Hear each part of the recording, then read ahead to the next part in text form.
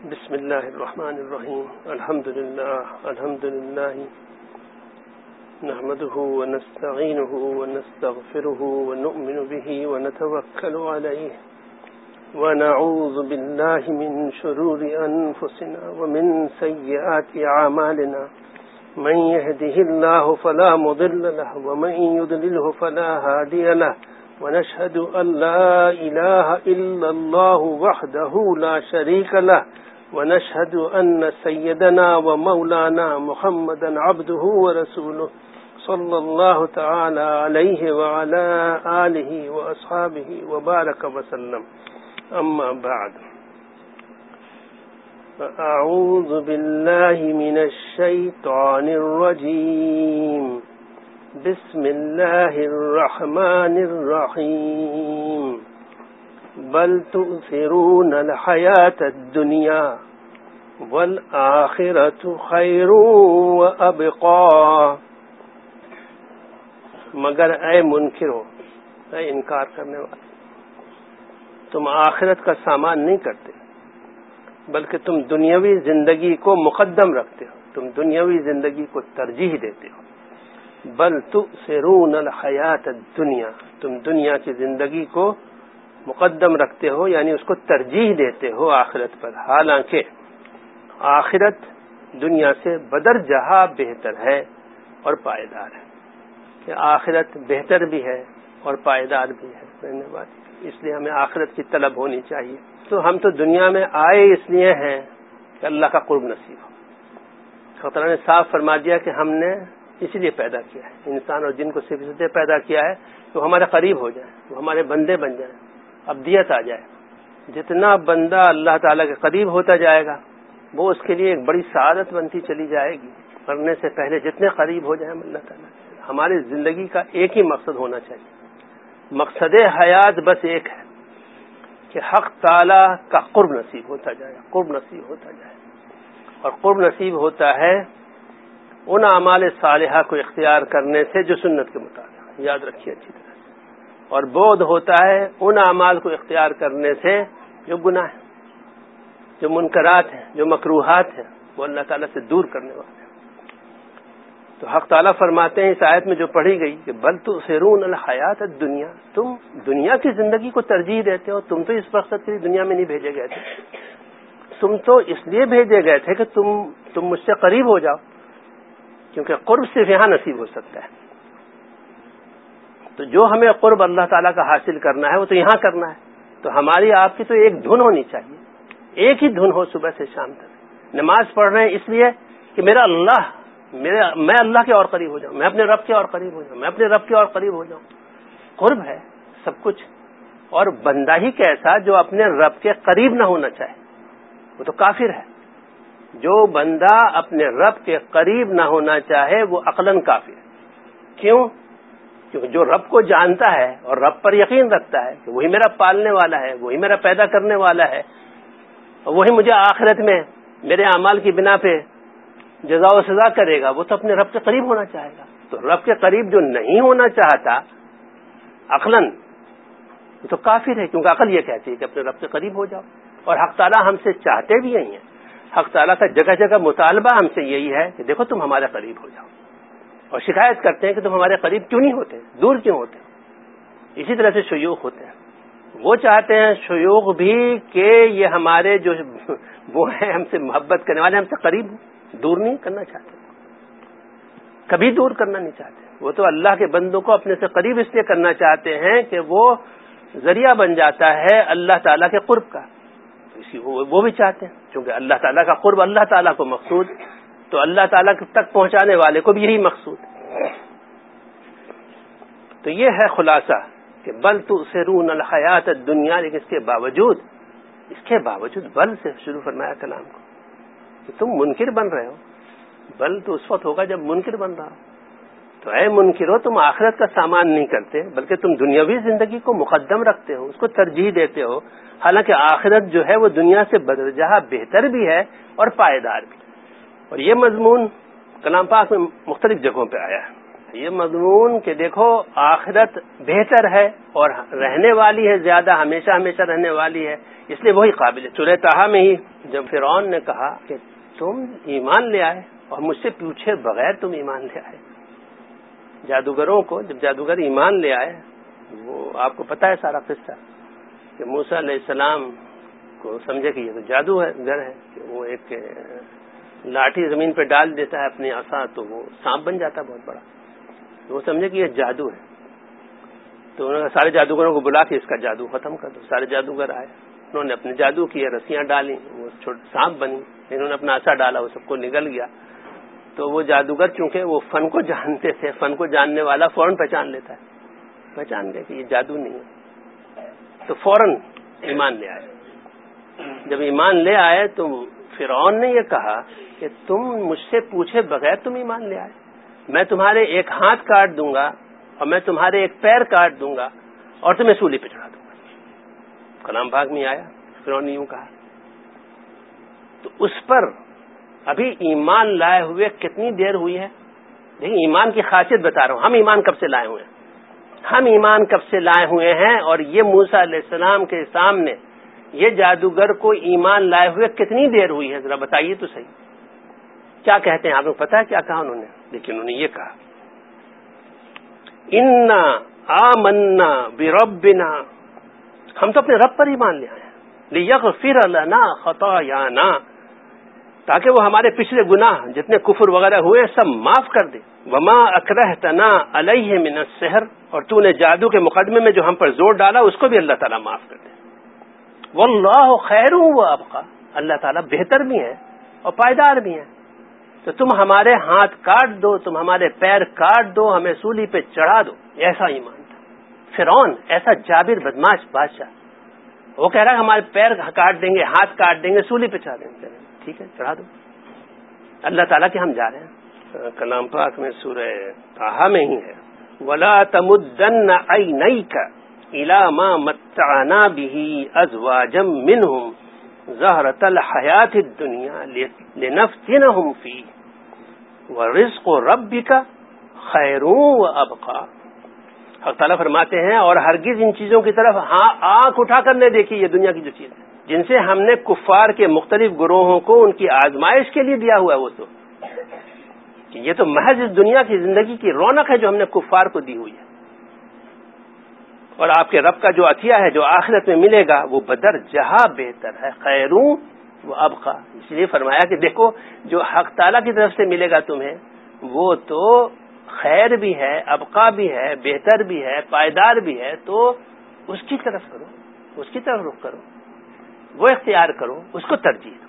تو مسئلہ ترجیح کا ہے، جس مسئلے کی طرف آج ارادہ ہے عرض کرنے کا، وقت تو ہوتا نہیں ہے، وہ یہ ہے کہ ترجیحات کیا ہیں کسی بھی ادارے کی۔ آج کل تو دیکھ لیجیے سائنس ہے، بہت سے علوم ہیں، مینجمنٹ ہے، ہر جگہ مسئلہ آئے گا ترجیحات کا۔ ترجیحات کیا ہے؟ ہماری آپ کی کیا ترجیحات ہے؟ ہاں تعالیٰ فرما رہے تمہاری ترجیح ہونی چاہیے آخرت، ہم نے اپنی ترجیح بنا دی دنیا کو، غلط کیا۔ اسی طرح سے سورۃ القصص میں وما اوتیتم من شیء فمتاع الحیاۃ الدنیا وزینتها وما عند اللہ خیر وابقا۔ حق تعالیٰ فرماتے ہیں اور جو کچھ تم کو دیا اور دلایا گیا ہے وہ محض چند روزہ دنیاوی زندگی کے برتنے کے لیے ہے اور یہیں کی زیب و زینت ہے، اور جو اجر و ثواب اللہ تعالیٰ کے ہاں ہے وہ خیر و ابقا، کہ وہ بہت بہتر ہے اور ہمیشہ باقی رہنے والا ہے۔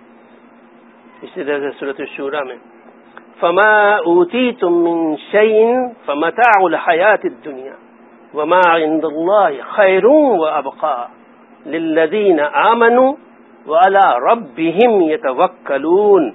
سو جو کچھ تم کو دلایا گیا ہے وہ محض چند روزہ دنیاوی زندگی کے برتنے کے لیے، اس دنیا کو گزارنا ہے، اس کے لیے کچھ پیسہ دیا اللہ میاں نے، کچھ چیزیں دی، چلو آرام و راحت کے ساتھ، تاکہ تم اپنے رب کے قریب ہوتے چلے جاؤ، تم آخرت کو اختیار کرو، اور جو ثواب اور آخرت اللہ تعالیٰ کے ہاں ہے وہ خیروں و ابقا ہے، اس سے بدرجہ بہتر ہے۔ کن لوگوں کے لیے؟ ان لوگوں کے لیے جو ایمان لے آئے اور اپنے رب پر توکل کرتے ہیں، انہی کی طرف نظر کرتے ہیں۔ تو خلاصہ یہ ہے کہ آخرت کی زندگی بہتر ہے، پائیدار ہے، اور وہاں کا عذاب بہت سخت ہے اور ہمیشہ باقی رہنے والا ہے۔ اس لیے عقل یہ کہتی ہے کہ دیکھو آخرت کو ترجیح دو، اسی لیے یہ آیت شروع میں پڑھی گئی، بل تؤثرون الحیات الدنیا والآخرۃ خیر وابقی۔ اے منکرو، تم آخرت کا سامان نہیں کرتے بلکہ تم دنیاوی زندگی کو مقدم رکھتے ہو، حالانکہ آخرت دنیا سے بدر جہاں بہتر ہے اور پائیدار ہے۔ تو مسلمان کی شان یہ نہیں ہو سکتی، لیکن افسوس ہمیں اپنے ایمان کا جائزہ لینے کی ضرورت ہے۔ حضرت ڈاکٹر عبدالحی عارفی رحمۃ اللہ علیہ کے پاس ایک بزرگ آئے، حضرت دعا کیجئے میرا ایمان پہ خاتمہ ہو۔ حضرت نے فرمایا، قطب الارشاد تھے، حضرت نے فرمایا ہاں بھائی ہم دعا کرتے ہیں، آپ کا بھی خاتمہ ایمان پہ ہو، ہمارا بھی خاتمہ ایمان پہ ہو، لیکن اپنے ایمان کا جائزہ تو لو کہ ایمان ہے بھی یا نہیں۔ ایمان پہ ہو تب تو خاتمہ ہوگا ایمان پہ۔ گناہوں کو جائز سمجھ لیا تو کہاں ایمان رہا؟ آخرت کو ترجیح نہیں دیتے، دنیا کو ترجیح دیتے ہیں۔ ترجیح دینا یہ ہے کہ دنیا کی خاطر آخرت کو بگاڑ لیا، کتنی جگہ کرتے ہیں۔ اب سوال جو ترجیح کا ہے یہ ہوتا تو متعدد جگہ پہ، ہماری زندگی میں صبح سے شام تک غالباً پتہ نہیں کتنے موقع ایسے آتے ہیں جہاں پہ ترجیح کا سوال پیدا ہو جاتا ہے، کس چیز کو ترجیح دیتے ہو؟ کبھی مال کی لالچ ہوتی ہے، مال مل رہا ہے، اور یہ دیکھے بغیر کہ اللہ تعالیٰ اس سے راضی ہوتے ہیں یا ناراض، آخرت اس سے خراب ہوتی ہے یا اس سے آخرت میں فائدہ ہے یا نقصان، یہ سوچے بغیر اس مال کو ہڑپ کر لیا۔ کس چیز کو ترجیح دی؟ آخرت کو تو ترجیح نہیں ملی، ترجیح تو دنیا کو ہو۔ تو مسلمان کو تو ہر وقت یہ سوچنا پڑے گا کہ ترجیح کس کو دینا ہے۔ پہلے حکم معلوم کرو، علماء سے معلوم کرو کہ اس صورتحال میں میرے لیے جائز ہے یا ناجائز۔ جائز ہے تو ٹھیک ہے، استعمال کرو، اجازت ہے، کہ ناجائز ہے قریب بھی مت جاؤ، چاہے لاکھ نقصان ہو۔ ہم سب ملازمتوں پہ کام کرتے ہیں اور مختلف قسم کے امور ہوتے رہتے ہیں جس کے اندر یہ آزمائش آتی رہتی ہے ہماری۔ ہرگز چاہے کچھ ہو جائے کیوں لیں حرام مال، کیوں لیں حرام مال، چاہے بھوکا مرنا پڑے، حرام مال کے قریب نہ جاؤ۔ اسی طرح سے بے شمار موقع آئیں گے، اپنی خواہش ہے ایک طرف اور ایک طرف اللہ تعالیٰ کا حکم ہے، کس کو اختیار کریں گے؟ اپنی خواہش کو یا اللہ کے حکم کو؟ اور یہ سوچا یا نہیں سوچا، سوچا یا نہیں سوچا، سوچنے کی عادت ہے یا نہیں؟ سوچنے کی عادت ہی نہیں ڈالی گئی۔ اول تو یہی پتا نہیں کہ ہر معاملے میں سوچنا پڑے گا۔ ایک طرف بیوی کی خوشی ہے، وہ یہ چاہتی ہے، ایک طرف اللہ کا حکم ہے، کس کو اختیار کرو گے؟ کس کو ترجیح دو گے؟ بل تؤثرون الحیات الدنیا والآخرۃ خیر وابقی۔ تم دنیا کی زندگی کو ترجیح دے دو گے،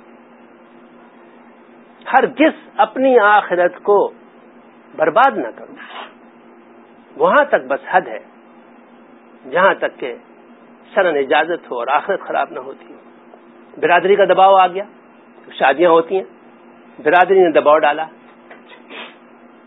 یہ رسمیں کرو، دعوتیں کرو، چراغاں کرو، روشنیاں کرو، تحفے کرو، ہدایہ کرو، 10,000 دھندے ہیں جو کہ سب ناجائز ہیں، صرف نام و نمود اور نمائش کے لیے، جو حضور اکرم صلی اللہ علیہ وسلم کی سنت کے بالکل خلاف ہے۔ لیکن کرتے ہیں کیوں؟ ترجیح کس کو دے رہے ہیں؟ برادری کو اور آخرت کو ترجیح۔ بل تؤثرون الحیات الدنیا، اس کی شکایت اللہ تعالیٰ فرما رہے ہیں، اور تم آخرت کو ترجیح نہیں دیتے بلکہ دنیا کی زندگی کو تم نے ترجیح دی۔ برادری کے دباؤ میں آ کر تم نے اللہ تعالیٰ کو ناراض کیا، اپنی آخرت کو خراب کیا۔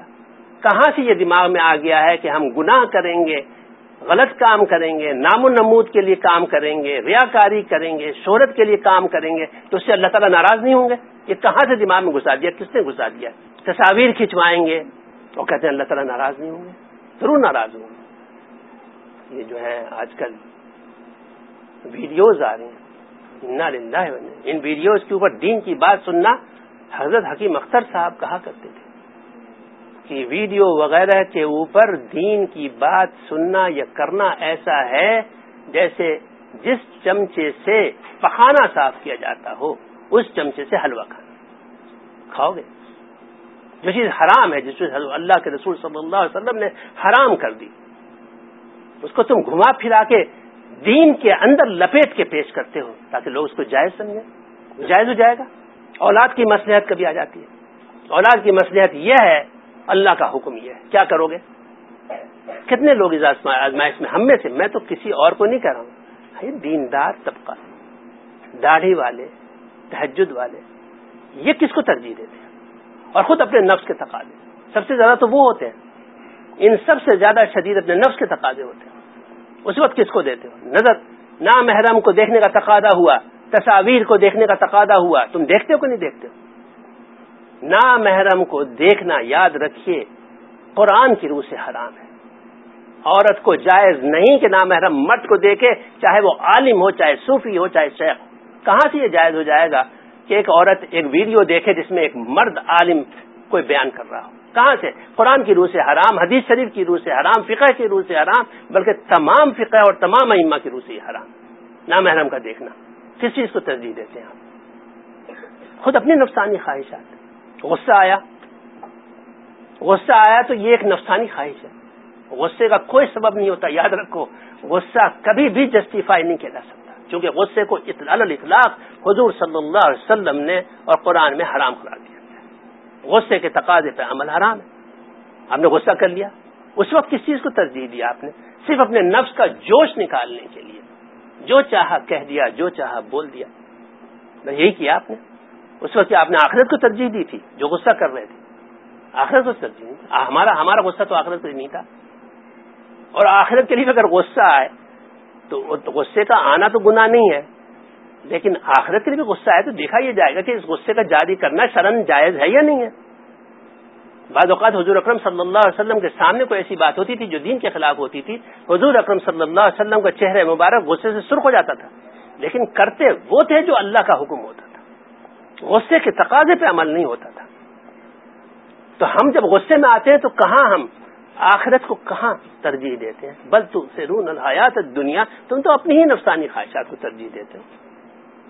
اسی طرح سے ملازمت میں حرام ملازمت، ہماری تمنائیں، کبھی ماں باپ کا حکم ایک طرف اور ایک طرف اللہ کا حکم، کس کو مانا جائے گا؟ کس کو مانا جائے گا؟ کس کو ترجیح دیں گے؟ اللہ کے حکم کو ترجیح، آخرت تو نہیں خراب کیا جائے گا۔ ماں باپ کا حالانکہ حکم ماننا اتنا ضروری ہے، اور ماں باپ کی اتنی عظمت اور اتنے حقوق ہیں جس کا کوئی حد و حساب نہیں، ان کا حق ادا ہی نہیں ہو سکتا، اور تعظیم ان کا بہت بڑا حق ہے۔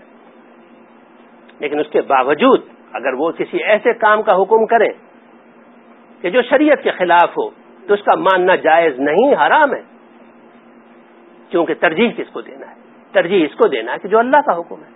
بل تؤثرون الحیات الدنیا والآخرۃ خیر وابقیٰ، تم تو اپنی آخرت کی فکر کرو، ایک دھن میں رہو کہ ہم اللہ کے قریب ہوتے چلے جائیں، اللہ کے قریب ہوتے چلے جائیں۔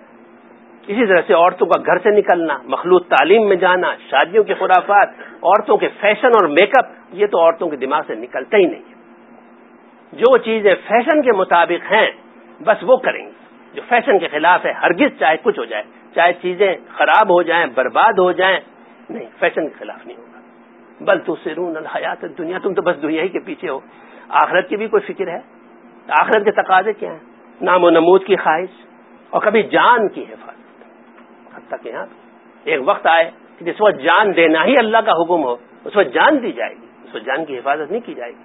وہاں بھی یہی سوال ہوگا کہ تم کس چیز کو ترجیح دیتے ہو، اللہ کے حکم کو یا اپنی جان کو، یا مال کی محبت، یا شرف اور جاہ اور عزت حاصل کرنے کی محبت؟ ہر جگہ دیکھیے، صبح سے شام تک اگر آپ جائزہ لیں گے تو پتہ نہیں کتنے موقع اس کے آئیں گے کہ تم کس چیز کو ترجیح دیتے ہو، اور ہم پتہ نہیں کتنی جگہ اس میں فیل ہوں گے، ناکام ہوں گے۔ تو پھر بل تؤثرون الحیات الدنیا، تم آخرت کی زندگی ترجیح، تم تو اس دنیا میں اس لیے آئے تھے کہ اللہ کے قریب ہوتے چلے جاتے، اللہ کے قریب ہوتے جاتے۔ دیکھیے، ہمارا مقصد زندگی بس ایک ہونا چاہیے کہ اللہ تعالیٰ کا قرب نصیب ہوتا چلا جائے، اللہ تعالیٰ کا قرب بڑھتا چلا جائے۔ تو یہاں پہ ضمناً ایک بات یاد آئی کہ جب ماں ہوتی ہے، ماں بچے کی اوپر کیسا ترجیح دیتی ہے، کیسا ایثار کرتی ہے۔ ایثار اور ترجیح ایک ہی معنی، بل تؤثرون الحیات الدنیا، تؤثرون وہی چیز ہے جو ایثار سے نکلی ہے، ایثار بھی وہی، ایثار کے معنی وہی ترجیح دینا، ایثار کا مطلب یہی ہے کہ ترجیح دینا۔ ماں کیسا ایثار کرتی ہے بچے کے لیے، بچے کی ذرا سی چیز کے لیے نیند خراب کر دے گی، اپنا کھانا چھوڑ دے گی، اپنا پینا چھوڑ دے گی، بچے کی تکلیف کوئی نہیں کر سکتا۔ عجیب ہے، اس سے آپ سمجھ جائیے کہ ترجیح دینا کس کو کہتے ہیں. اسی طرح سے ہم جب بولتے ہیں کچھ تو ایک طرف ہمیں بولنے کا تقاضا دل میں اٹھ رہا ہے. بولنے کا جب تقاضا اٹھا تو وہاں بھی یہی سوال ہے کہ تم ترجیح کس کو دیتے ہو. بولنے کا تقاضا تو اٹھا، لیکن سوال یہ ہے کہ تمہارا یہ بولنے کا جو خیال ہے یہ اللہ تعالیٰ کو پسند ہے یا ناپسند، یہ تمہاری آخرت کے لیے فائدہ مند ہے یا نقصان دہ. بغیر سوچے بول دیا.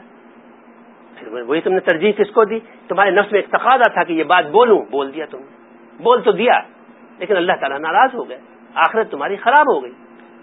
یہ نہ سمجھنا کہ ہم جو چاہیں کہیں اور جو چاہیں بولیں اور حق تعالیٰ ناراض نہیں ہوں گے ہماری ان باتوں سے. اسی طرح نظر، نامحرم کو دیکھنے کا تقاضا ہوا اور دیکھ لیا، جو چاہا ٹیلی ویژن پہ دیکھ لیا، جو چاہا انٹرنیٹ پہ دیکھ لیا. حق تعالیٰ کا حکم نہیں سوچا کیا ہے، کس چیز کو ترجیح دیا آپ نے؟ اپنے نفس کے تقاضے کو دی، جہاں چاہا نظر ڈال لی. لیکن آج ارادہ یہ تھا کہ جس چیز کو عرض کروں گا وہ ہے سوچ میں بھی یہی ہے جس کو ہم سوچتے نہیں ہیں کہ جو دیکھیے ایک تو ہے ہمارے افعال، یہ تو پھر بھی قابو میں آ جاتے ہیں کافی حد تک. میں ان کو بول رہا ہوں جو کہ سلوک میں لگے ہوئے ہیں اور تسبیح بھی پڑھتے ہیں اور معمولات کرتے ہیں. نظر کو بھی قابو میں کچھ کر لیتے ہیں، زبان کو بھی قابو میں کر لیتے ہیں. زبان سے بھی زیادہ وہ نظر ہے لطیف. لیکن اس سے بھی زیادہ ایک چیز ہے سوچ اختیار میں. اور سوچ میں یہ مشکل ہے کہ مثلا آپ دیکھیں گے، کیا دیکھیں گے؟ آپ گھر میں بیٹھے ہوئے کتنا دیکھیں گے، کس کو دیکھیں گے؟ بہت زیادہ امتحان سے نہیں گزرنا پڑتا. زبان ہے رک جاتی ہے، اب بولتے نہیں ہیں کچھ دیر تک. گھر میں بیٹھے ہوئے کام میں لگے ہوئے کہاں بولتے ہیں؟ لیکن یہ آپ نماز میں کھڑے ہوئے تو نظر کوئی حرام کام تو نہیں کر رہی ہے، یہ زبان کوئی حرام کام کر رہا ہے، لیکن دماغ تو چل رہا ہے. دیکھیے دماغ کی سوچ جو ہے یہ ایک ایسی چیز ہے، اللہ میں نے ایسی عجیب بنائی ہے کہ یہ چلتی رہتی ہے، یہ کسی وقت نہیں رکتی. حتیٰ کہ ہم کسی کام میں بھی مشغول ہیں تو جو ہم چاہتے ہیں سوچتے چلے جاتے ہیں. نماز میں بھی یہ ہوتا ہے، نماز کی نیت باندھ لی، بڑے خشوع سے بظاہر کھڑے ہیں لیکن دماغ میں سب کچھ چل رہا ہے. تو پتہ ہی چلا کہ سوچ ایک اور چیز ہے اور سوچ ہی سب کچھ ہے، سوچ ہی سے سب کچھ ہوتا ہے.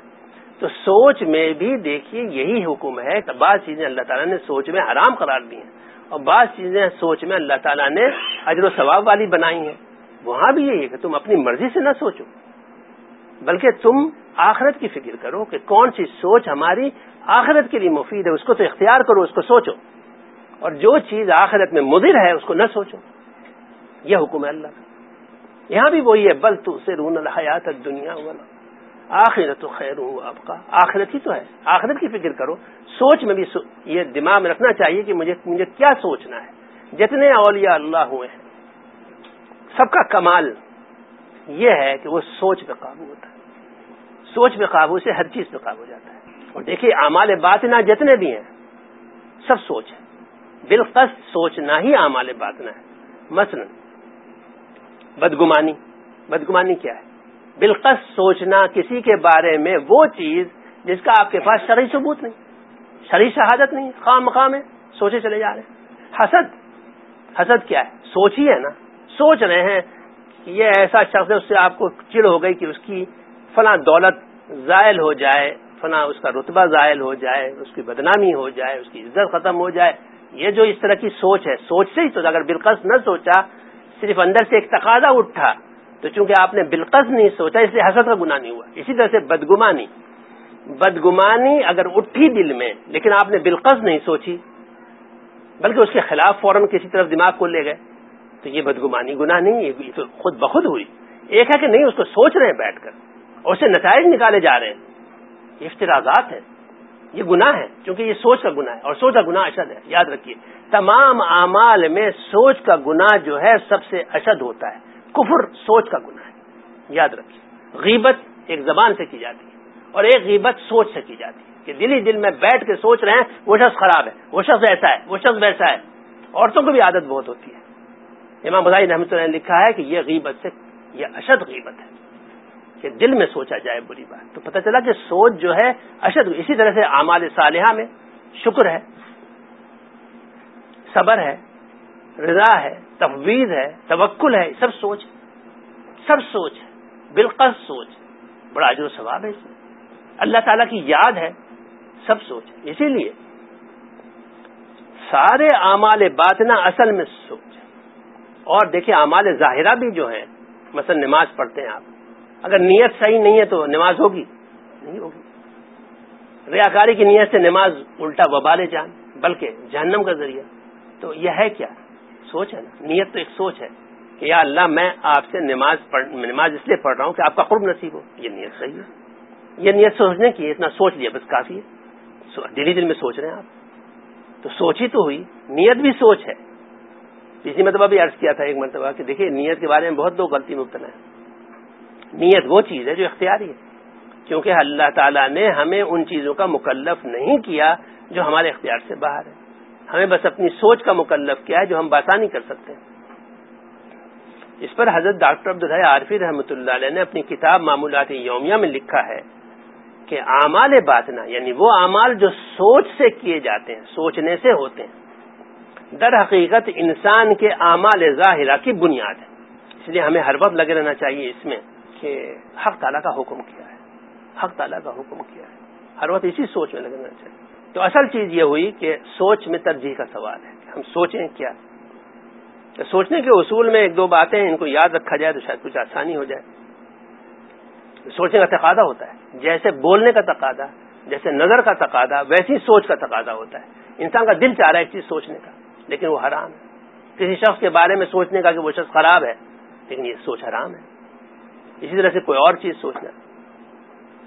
سب سے پہلے یہ سوچئے کہ کیا یہ سوچنا جائز ہے. جو سوچ رہے ہیں اس کے بارے میں سوال اٹھائیے کہ میں جو سوچ رہا ہوں کیا یہ سوچنا جائز ہے یا نہیں. نہیں معلوم کرو کیا سوچنا جائز ہے اور کیا سوچنا جائز نہیں ہے، چونکہ وہ بہت کچھ حالات کے اوپر ہے. ایک قانون نہیں بنایا جا سکتا. بعض اوقات ایک چیز سوچنا جائز ہوتی ہے، بعض اوقات وہی چیز سوچنا ناجائز ہوتی ہے. کہ کسی اللہ والے سے تعلق رکھو گے، وہ تمہیں بار بار بتائے گا تو اس کی ایک حص پیدا ہو جائے گی، اس سے کام بنتا ہے. پھر اگر کوئی سوچنے میں لگ رہا ہے انسان تو سوچے کیا یہ سوچنا فوری ضروری ہے، ابھی ضرورت ہے اس کی. مثلا نماز کے لیے کھڑے ہوئے اور دماغ میں ضروری چیزیں آنے لگ گئیں، یا یہ کرنا ہے، ایسے کرنا ہے، ویسے کرنا ہے. اس وقت یہ سوچیں کہ کیا یہ ابھی ضرورت ہے اس کی. اگر میں نہ سوچوں تو کوئی حرج ہوگا. اگر حرج نہیں ہوگا تو نماز میں سوچنا جائز نہیں ہے. اس کو کیسے جائز؟ نماز تو اس لیے کہ اللہ تعالیٰ کی طرف متوجہ ہو بندہ. اور یہ سوچو کہ اگر میں اس کو مؤخر کر دوں، اس کو ابھی نہ سوچوں تو کیا کوئی حرج ہوگا؟ نہیں ہوگا حرج. مؤخر کروں اس سوچ کو، کیا ضرورت ابھی سوچنے کی. بس حق تعالیٰ کی یاد کو ترجیح دینا ضروری ہے، کیونکہ حق تعالیٰ کلام پاک میں فرماتے ہیں وَمَن يَعْشُ عَن ذِكْرِ الرَّحْمَنِ نُقَيِّضْ لَهُ شَيْطَانًا فَهُوَ لَهُ قَرِينٌ. کہ دیکھو تم نے اگر ان سب خیالات میں لگے تم اور سب سوچنا شروع کیا، یہ جو چیزیں غیر ضروری ہیں، جو چیزیں گناہ کی باتیں ہیں، غیر ضروری ہیں، ان کو تم نے کس کو چھوڑ کر سوچا؟ اللہ کو چھوڑ کر. اللہ تعالیٰ کے احکام کو سوچنے کی بجائے اور اللہ تعالیٰ کی یاد میں لگنے کی بجائے تم نے ان چیزوں کو سوچا. تو سن لو کہ جو ایسا کرے گا یعنی اندھا بن جائے گا قرآن سے اور اللہ کے ذکر سے اور اللہ کی یاد سے، تو ہم اس پر ایک شیطان مسلط کر دیتے ہیں. وَنُقَيِّضْ لَهُ شَيْطَانًا، اس پہ ایک شیطان مسلط ہو جاتا ہے. شیطان فَهُوَ لَهُ قَرِينٌ، اور وہ ہر وقت اس کے ساتھ رہتا ہے. دیکھیے ایسا بڑا وبال ہے غلط باتیں سوچنے کا یا بیکار باتیں سوچنے کا. یہ تو نہیں کہ گناہ کی بات ہے، گناہ کی بات نہ ہو، لیکن تم نے رحمان کے ذکر کو چھوڑ کر کس کو سوچنا شروع کیا؟ کس چیز کو سوچ رہے؟ بیکار باتوں کو سوچ رہے جس کا کوئی فائدہ نہیں. اب حق تعالیٰ کو سوچنے کی صورتیں کیا ہیں، کیسے سوچیں، اس کی بھی علم ہونا چاہیے. حالانکہ علم تو ہے سب کو ہی ہے، لیکن بار بار دہرانا پڑتا ہے، یاد دہانی کی ضرورت ہے. میں اپنے آپ کو بھی یاد دہانی کے لیے نوٹ بھی کر لیا، میں نے آپ کو بھی یاد دہانی کرا دیتا ہوں کہ سوچنے کی صورتیں کیا ہیں، کس طریقے سے سوچا جائے. یہ تو پتہ چل گیا کہ ہم لایانی سوچ میں، بیکار سوچ میں اور گناہ کی سوچ میں مبتلا ہیں. جب ہم مبتلا ہیں تو اس سے نکلنے کی صورت کیا ہے؟ ظاہر ہے کہ جو چیزیں لایانی ہیں اور گناہ کی ہیں اور ہماری سوچ میں ہیں ان کو نکالنا بڑا مشکل ہے. کتنی سوچوں کو پیچھے پڑو گے، کس کس سوچ کا تجزیہ کرو گے، اس تجزیے میں ہی ساری سوچ تمہاری صرف ہو جائے گی. کہاں تک تجزیہ کرو گے، کتنا کرو گے، بہت مشکل کام. یہ ایسا ہی ہے جیسے میں عرض کرتا ہوں کہ ایک بوتل میں ہوا ہے، کوئی آپ سے کہے اس بوتل میں سے ہوا نکال دو، تو انجینئر ہیں وہ جانتے ہیں کہ کتنا مشکل کام، پتہ نہیں کتنا بڑا پمپ لگانا پڑے گا. پھر ہوا نکال بھی دی تو بڑی زبردست ڈاٹ لگانی پڑے گی، اور وہ اگر ذرا سی ادھر سے ادھر ہوئی تو پھر ہوا بھر جائے گی. تو اتنا مشکل کام ہے. اسی طرح سے سوچ کو ٹھیک کرنا، یہ سوچ کر کے دیکھو یہ سوچ غلط، یہ سوچ غلط، یہ سوچ، تو بڑا مشکل کام ہے. جسے حق تعالیٰ نے کلام پاک میں نسخہ بتا دیا ہے کہ بھائی سب چھوڑو، میری یاد میں لگو، بس یہ سب ختم ہو جائے گا. جیسے بوتل سے ہوا نکالنے کا آسان طریقہ یہ ہے کہ اس میں پانی بھر دو، جب پانی بھر دو گے تو ہوا رہے گی، ہوا نکل گئی. کتنا آسان ہے. بجائے اس کے کہ تم پمپ لگاؤ اور ہوا نکالو، اس کے اندر پانی بھر دو. اسی طرح سے جس دل میں اللہ تعالیٰ کی یاد ہوگی، ذکر اللہ ہوگا، تم جب اللہ تعالیٰ کو سوچ رہے ہو تو پھر اب کوئی اور سوچ باقی نہیں رہی. اسی لیے ذکر اللہ کی ایک عجیب خاصیت ہے جو حدیث شریف میں آئی ہے کہ شیطان بھاگ جاتا ہے. شیطان کو بھگانے کی ایک ترکیب ہے صرف، ہاں لیکن نفس نہیں بھاگتا، نفس اپنی عادتوں کے ساتھ رہتا ہے. لیکن شیطان تو کم سے کم بھاگ جاتا ہے، جو الٹی سیدھی پٹی پڑھاتا رہتا ہے. اور سوچ میں یہ بھی مشکل ہے، جب آپ سوچتے ہیں اور آپ کو آزادی ہے سوچنے کی، تو اسی سوچ کے درمیان میں شیطان اپنی کانا پھوسی کر دیتا ہے آپ سے، وہ ڈال دیتا اپنی سوچ. آپ کو کیسے پتا کہ یہ سوچ کس کی ہے؟ آپ سمجھ رہے ہیں آپ کی سوچ ہے. اکثر شیطان اپنی سوچ ڈال دیتا ہے اور آپ اسی میں لگ جاتے ہیں، اسی ادھیڑ بن میں. اس لیے اب اس کی کہ صورتیں کیا ہیں کہ ہم کیا سوچا کریں. سب سے آسان تو میں نے کئی بار عرض کیا کہ حق تعالیٰ مجھے دیکھ رہے ہیں اور حق تعالیٰ مجھے محبت سے دیکھ رہے ہیں. یہ بالکل سچی بات ہے اور گناہ کو چھڑا دینے والی بات ہے. جو بندہ بھی یہ سوچے گا کہ حق تعالیٰ مجھے محبت سے دیکھ رہے ہیں، اور سوچیں تو رخصت ہو جائیں گی. جس وقت تم یہ سوچو کہ تم 1000 بار تجربہ کر کے دیکھ لو، میں تو تجربہ کر کے آپ کو بتا رہا ہوں. جب ہم یہ سوچتے ہیں کہ میرا رب مجھے دیکھ رہا ہے اور محبت سے دیکھ رہا ہے، اب کوئی اور سوچ باقی نہیں رہتی. یا یہ سوچو کہ حق تعالیٰ میرے ساتھ ہے، کیونکہ قرآن میں ہے وَهُوَ مَعَكُمْ أَيْنَمَا كُنتُمْ، اللہ تعالیٰ تمہارے ساتھ ہے تم جہاں بھی ہو. اللہ تعالیٰ ہمیشہ ساتھ رہتے ہیں. اتنی بڑی ذات ساری دنیا پہ جو قادر ہے وہ آپ کے ساتھ ہے، وہ آپ کو دیکھ رہی ہے. اس کیوں نہیں سوچتے؟ اور پھر یہ سوچو کہ حق تعالیٰ نے کلام پاک میں فرمایا ہے کہ دیکھو ہم تو تمہاری شہرت سے بھی قریب ہیں، نہیں فرمایا ہے وَنَحْنُ أَقْرَبُ إِلَيْهِ مِنْ حَبْلِ الْوَرِيدِ، اور ہم اس کی رگ جان سے بھی زیادہ اس سے قریب ہیں. حق تعالیٰ نے فرمایا کہ میں تمہاری شہرک سے زیادہ قریب ہوں، اتنا جانتا ہوں. تم جو سوچتے ہو ہم جانتے ہوتے. یہی سوچو کہ حق تعالیٰ تو میری شہرک سے قریب ہے.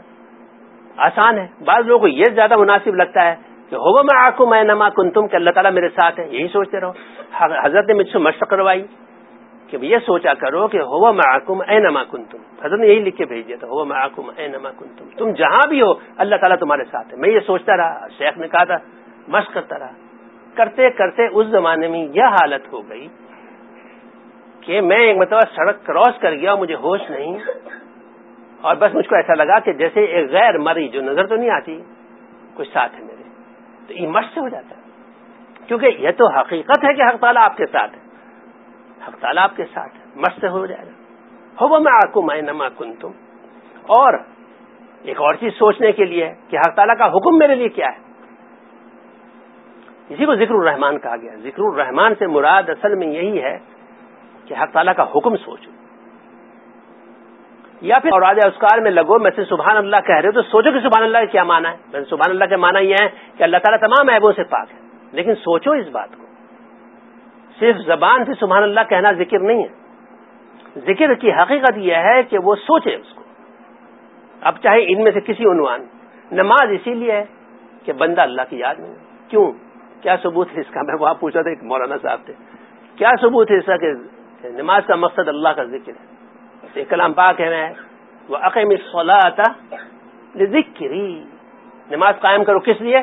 میری یاد کے لیے. دیکھو نماز اس لیے ہے کہ تاکہ تم مجھے سوچا کرو. کہاں سوچتے ہو تم؟ امام غزالی رحمۃ اللہ علیہ فرماتے ہیں کہ جتنی عبادات ہیں، چاہے وہ حج ہوں یا روزہ ہوں، سب اس لیے ہیں کہ اللہ تعالیٰ کی یاد میں بندہ لگ جائے لگ جائے لگ جائے. اور حق تعالیٰ کو سوچنے کے فائدے بے شمار ہیں. سب سے بڑا فائدہ تو یہ کہ شیطان دور ہو جاتا ہے، اور اسی طرح سے شیطانی اثرات سب دور ہو جائیں گے. جس وقت بندہ اللہ کو سوچے گا تو کسی قسم کے بھی شیطانی سفلی اثرات باقی رہ نہیں سکتے. کیسے رہ سکتے ہیں؟ جب حق تعالیٰ کو تم سوچ رہے ہو، شیطان کہاں سے باقی بچ سکتا ہے؟ شیطان نہیں رہ سکتا، شیطانی اثرات نہیں رہ سکتے. کیوں؟ کلام پاک میں ہے فَاذْكُرُونِي أَذْكُرْكُمْ، وَاشْكُرُوا لِي وَلَا تَكْفُرُونَ، دیکھو تم مجھے یاد کرو، میں تمہیں یاد کروں گا. جس کو حق تعالیٰ یاد کر رہے ہوں اس کو کیا چیز نقصان پہنچا سکتی، پہنچا سکتی کچھ؟ کتنا بڑا فائدہ ہے کہ رب کائنات جو ساری چیزوں پہ قادر ہے وہ ہمیں یاد کر رہا ہے. کتنی بڑی دولت ہے، اس دولت کو کوئی اندازہ کر سکتا ہے؟ فَاذْكُرُونِي أَذْكُرْكُمْ، اور فلاح اسی میں ہے. چنانچہ اللہ تعالیٰ فرماتے ہیں یا ایھا الذین آمنوا اذا لقیتم فئة فاثبتوا واذکروا اللہ کثیرا لعلکم تفلحون. ایمان والوں کو خطاب ہے کہ تم اللہ تعالیٰ کو کثرت سے یاد کرو، یعنی ہر وقت کثرت سے یہ سوچو، اللہ تعالیٰ کو سوچو، مجھے دیکھ رہے ہیں، اللہ تعالیٰ کا حکم کیا ہے، یہ باتیں سوچنے کی ہیں. تم اس کو کثرت سے سوچو تاکہ تم فلاح پاؤ. پتہ چلا کہ فلاح اسی پہ منحصر ہے. تم اگر نہیں سوچو گے، کچھ اور سوچ میں لگو گے، فلاح ختم. چنانچہ دن رات کا مشاہدہ ہے، گھروں کے اندر جھگڑے ہیں، فساد ہے، میاں بیوی میں نہیں بنتی. میں آپ کو سچ کہتا ہوں سب کے پیچھے ایک بیکار سوچ ہوتی ہے، بدگمانی ہے، فساد ہے، جھگڑے ہیں. جہاں جا کے دیکھیے، جب آپ جائیے گا اس کے پیچھے تو سوچ سے شروع ہو رہا ہوگا. کہتے ہیں ایک صاحب نے کہا کہ مجھ کو یہ میں گندی حرکت کر لیتا ہوں، بار بار کہتے ہیں. میں نے کہا وہ گندی حرکت کرنے سے پہلے ایک گندی سوچ ہوتی ہے جو آپ جان بوجھ کے کرتے ہیں. کہنے لگا ہاں. میں نے کہا وہ سوچ سب سے بڑا گناہ ہے جو آپ کو پھر اس ذلیل قسم کی حرکت میں مبتلا کرتا ہے. جب تک وہ سوچیں گے نہیں، آپ وہ حرکت نہیں کر سکتے. بغیر سوچ کے کوئی گناہ نہیں ہو سکتا. اسی لیے تمام اعمال باطنہ کی بنیاد سوچ ہے. اعمال باطنہ سوچ ہے، اور یہی تمام اعمال ظاہرہ کی بنیاد ہے. اس لیے ہمیں تو بس ایک چیز میں لگنا چاہیے کہ حق تعالیٰ کی یاد، حق تعالیٰ کی یاد ہی وہ سوچ ہے جس کا ہم سے مطالبہ حق تعالیٰ نے کیا ہے، جس سے ہماری دنیا اور آخرت دونوں بنتی ہے. اسی میں لگے رہنا چاہیے، اسی میں لگے رہنا چاہیے. اس میں لگے رہیں گے تو تمام گناہوں سے بچ جائیں گے. ذکر اللہ، ایک صاحب نے مجھے لکھا کہ پتہ نہیں کون سی ان کو بیماری ہو گئی ہے، وہ ذہنی بیماریاں ہو جاتی ہیں آج کل بہت کثرت سے ہیں. کسی کو ڈپریشن ہو جا گیا، کسی کو کچھ نام، کسی کا کچھ نام، انہوں نے نام بھی بہت سے نکال دیے ہیں، طرح طرح کی چیزیں، سب فضول، سب ویسی یعنی جو ازمپشنز ہیں زیادہ تر. تو وہ مجھے خودکشی کے خیال آتے ہیں. میں نے کہا تمہارے تمام امراض کا علاج ذکر اللہ ہے، یقیناً ذکر اللہ ہے، کلام اللہ ہے، غلط ہو جائے گا. تمہاری بیماری جو خیالات والی ہے اس کا علاج تو ذکر اللہ ہے. امام غزالی رحمۃ اللہ علیہ فرماتے ہیں کہ اے عزیز جان تو، یعنی اے عزیز تو سمجھ لے کہ حق تعالیٰ کو یاد کرنا سب عبادتوں کا خلاصہ اور جان ہے. اس واسطے نماز اسلام کا عمود ہے، اس سے بھی یاد الہی مقصود ہے. چنانچہ حق تعالیٰ فرماتے ہیں ان الصلاۃ تنہی عن الفحشاء والمنکر ولذکر اللہ اکبر. دیکھو نماز جو ہے وہ تمام بے حیائیوں سے اور منکرات سے تمہیں روک دے گی، بے شک روک دے گی. ان الصلاۃ، یہ تو ہے ہی وہ چیز، اس کی صفت ہی یہی ہے نماز کی کہ تم کو تمام گناہوں سے روک دے گی. یہ کیسی نماز ہے ہماری کہ ہم نماز پڑھتے ہیں اور پھر گناہ کرتے ہیں؟ کیسی نماز ہے ہماری، کیسی نماز ہے؟ حق تعالیٰ تو فرماتے ہیں ان الصلاۃ تنہی عن الفحشاء والمنکر، اور ہم نماز پڑھتے ہیں پھر حضور اکرم صلی اللہ علیہ وسلم کی مخالفت. کیسے ہمت ہو جاتی ہے تمہاری؟ کیسی نماز ہے تمہاری؟ ہے جائزہ لو اپنی نماز کا. حق تعالیٰ فرمائے کہ دیکھو بھائی ایک چیز ہے، اس کے اندر یہ صفت ہے، یہ پیراڈول ہے، 2 گولی کھاؤ گے سر کا درد اچھا ہو جائے گا. بار بار کا مشاہدہ ہے تو ہوگا اچھا. حق تعالیٰ فرمائے ان الصلاۃ تنہی عن الفحشاء والمنکر، اور تم نماز پڑھو پھر ٹیلی ویژن دیکھو، پھر نماز پڑھو پھر عورتوں کو دیکھو، پھر نامحرموں کو دیکھو، پھر انٹرنیٹ کے اوپر فاحش چیزیں دیکھو، ساری قسم کی خرافات کرو. کیسا کیا مطلب ہے اس کا؟ وہی ہمارے حضرت فرماتے تھے کہ حضرت دعا کر دیجئے کہ خاتمہ ایمان پر ہو. ڈاکٹر عبدالحی عارفی رحمۃ اللہ علیہ بھائی دعا کرتے ہیں، لیکن پہلے جائزہ تو لو ایمان ہے بھی یا نہیں. ایمان ہوگا تب تو خاتمہ ہوگا ایمان کے اوپر. ایمان کا تو جائزہ لو. تم نے گناہوں کو حلال کر رکھا، تم گناہ کو حلال، بتائیے کتنے گھر ایسے ہیں جہاں پہ شرعی پردے کو وہ ضروری سمجھتے ہیں عقیدتاً؟ بتائیے مجھے جہاں پہ شرعی پردہ نہیں ہو رہا ہے، جہاں پہ بے محابہ رشتہ دار چچازاد ماموزاد کسی سے کوئی پردہ نہیں ہے جن گھروں میں، اور ٹیلی ویژن چل رہا ہے، ان کے جا کے پوچھیے آپ کہ کیا تم شرعی پردے کو فرض سمجھتے ہو؟ کیا تم اس کو سمجھتے ہو فرض؟ وہ کہے گا نہیں. آپ پوچھ لیجئے، آپ اعداد و شمار کے ماہر ہیں، کتنی اعداد و شمار کے ماہر سے آپ سروے کروا لیجئے. جب وہ اس کو حلال سمجھتے ہیں جو کہ گناہ کبیرہ ہے، نامحرم چاہے چچا زاد ہو، مامو زاد ہو، چاہے بھابھی ہو، چاہے کوئی بھی ہو، جب اس کو حرام ہے، گناہ کبیرہ ہے، اور تم نے اس کو حلال سمجھا ہوا ہے، تو ایمان رہا تمہارا؟ گناہ کو حلال سمجھنے سے ایمان ختم ہو جاتا ہے. یہی وجہ ہے کہ نماز پہ کوئی اثر نہیں. ان الصلاۃ تنہی عن الفحشاء والمنکر. ارے یہ ایک تو نماز ہی اکیلی ایسی تھی کہ تمہیں تمام گناہوں سے نجات دلا دیتی.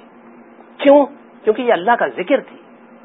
چنانچہ آگے فوراً فرماتے ہیں وَلَذِكْرُ اللَّهِ اکبر. ایسی معمولی چیز ہے نماز، تو ذکر ہے اللہ کا. نماز تو اللہ کی یاد ہے، یہ تو تمام گناہوں کو نیست و نابود کر دے گی. ذکر اللہ کی یاد، لیکن وہ اللہ کی یاد ہے جو بالقصد سوچنے سے یاد رکھیے.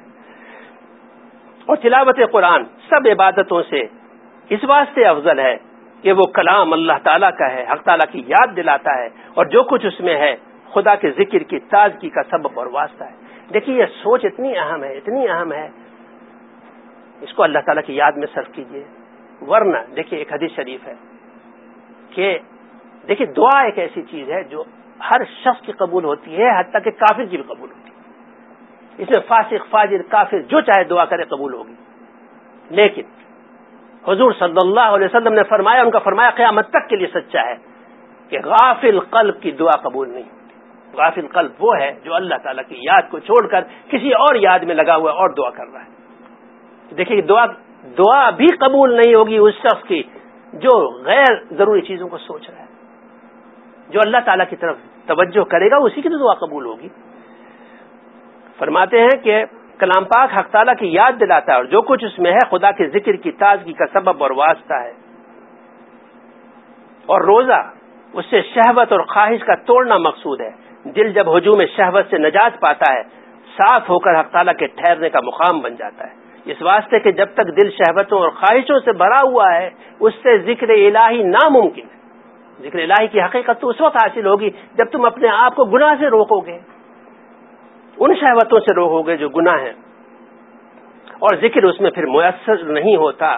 اور حج جو زیارت خانہ خدا ہے اس سے صاحب خانہ کی یاد مقصود ہے، یعنی حق تعالیٰ کی یاد مقصود ہے حج سے. اور اس کی ملاقات کے شوق کا برپا کرنا مقصود ہے. تو ذکر الہی سب عبادتوں کا سر ہے اور خلاصہ ہے، بلکہ اسلام کی اصل ہے اور جڑ ہے. اور لا الہ الا اللہ یہ عین ذکر ہے، اور عبادتیں اس ذکر کی تاکید اور مضبوط کرنے والی ہیں. اور تیرے ذکر کا ثمرہ یہ ہے کہ اللہ تعالیٰ تجھ کو یاد کرتا ہے. چنانچہ فرماتے ہیں فاذکرونی اذکرکم، تم مجھے یاد کرو میں تمہیں یاد کروں گا.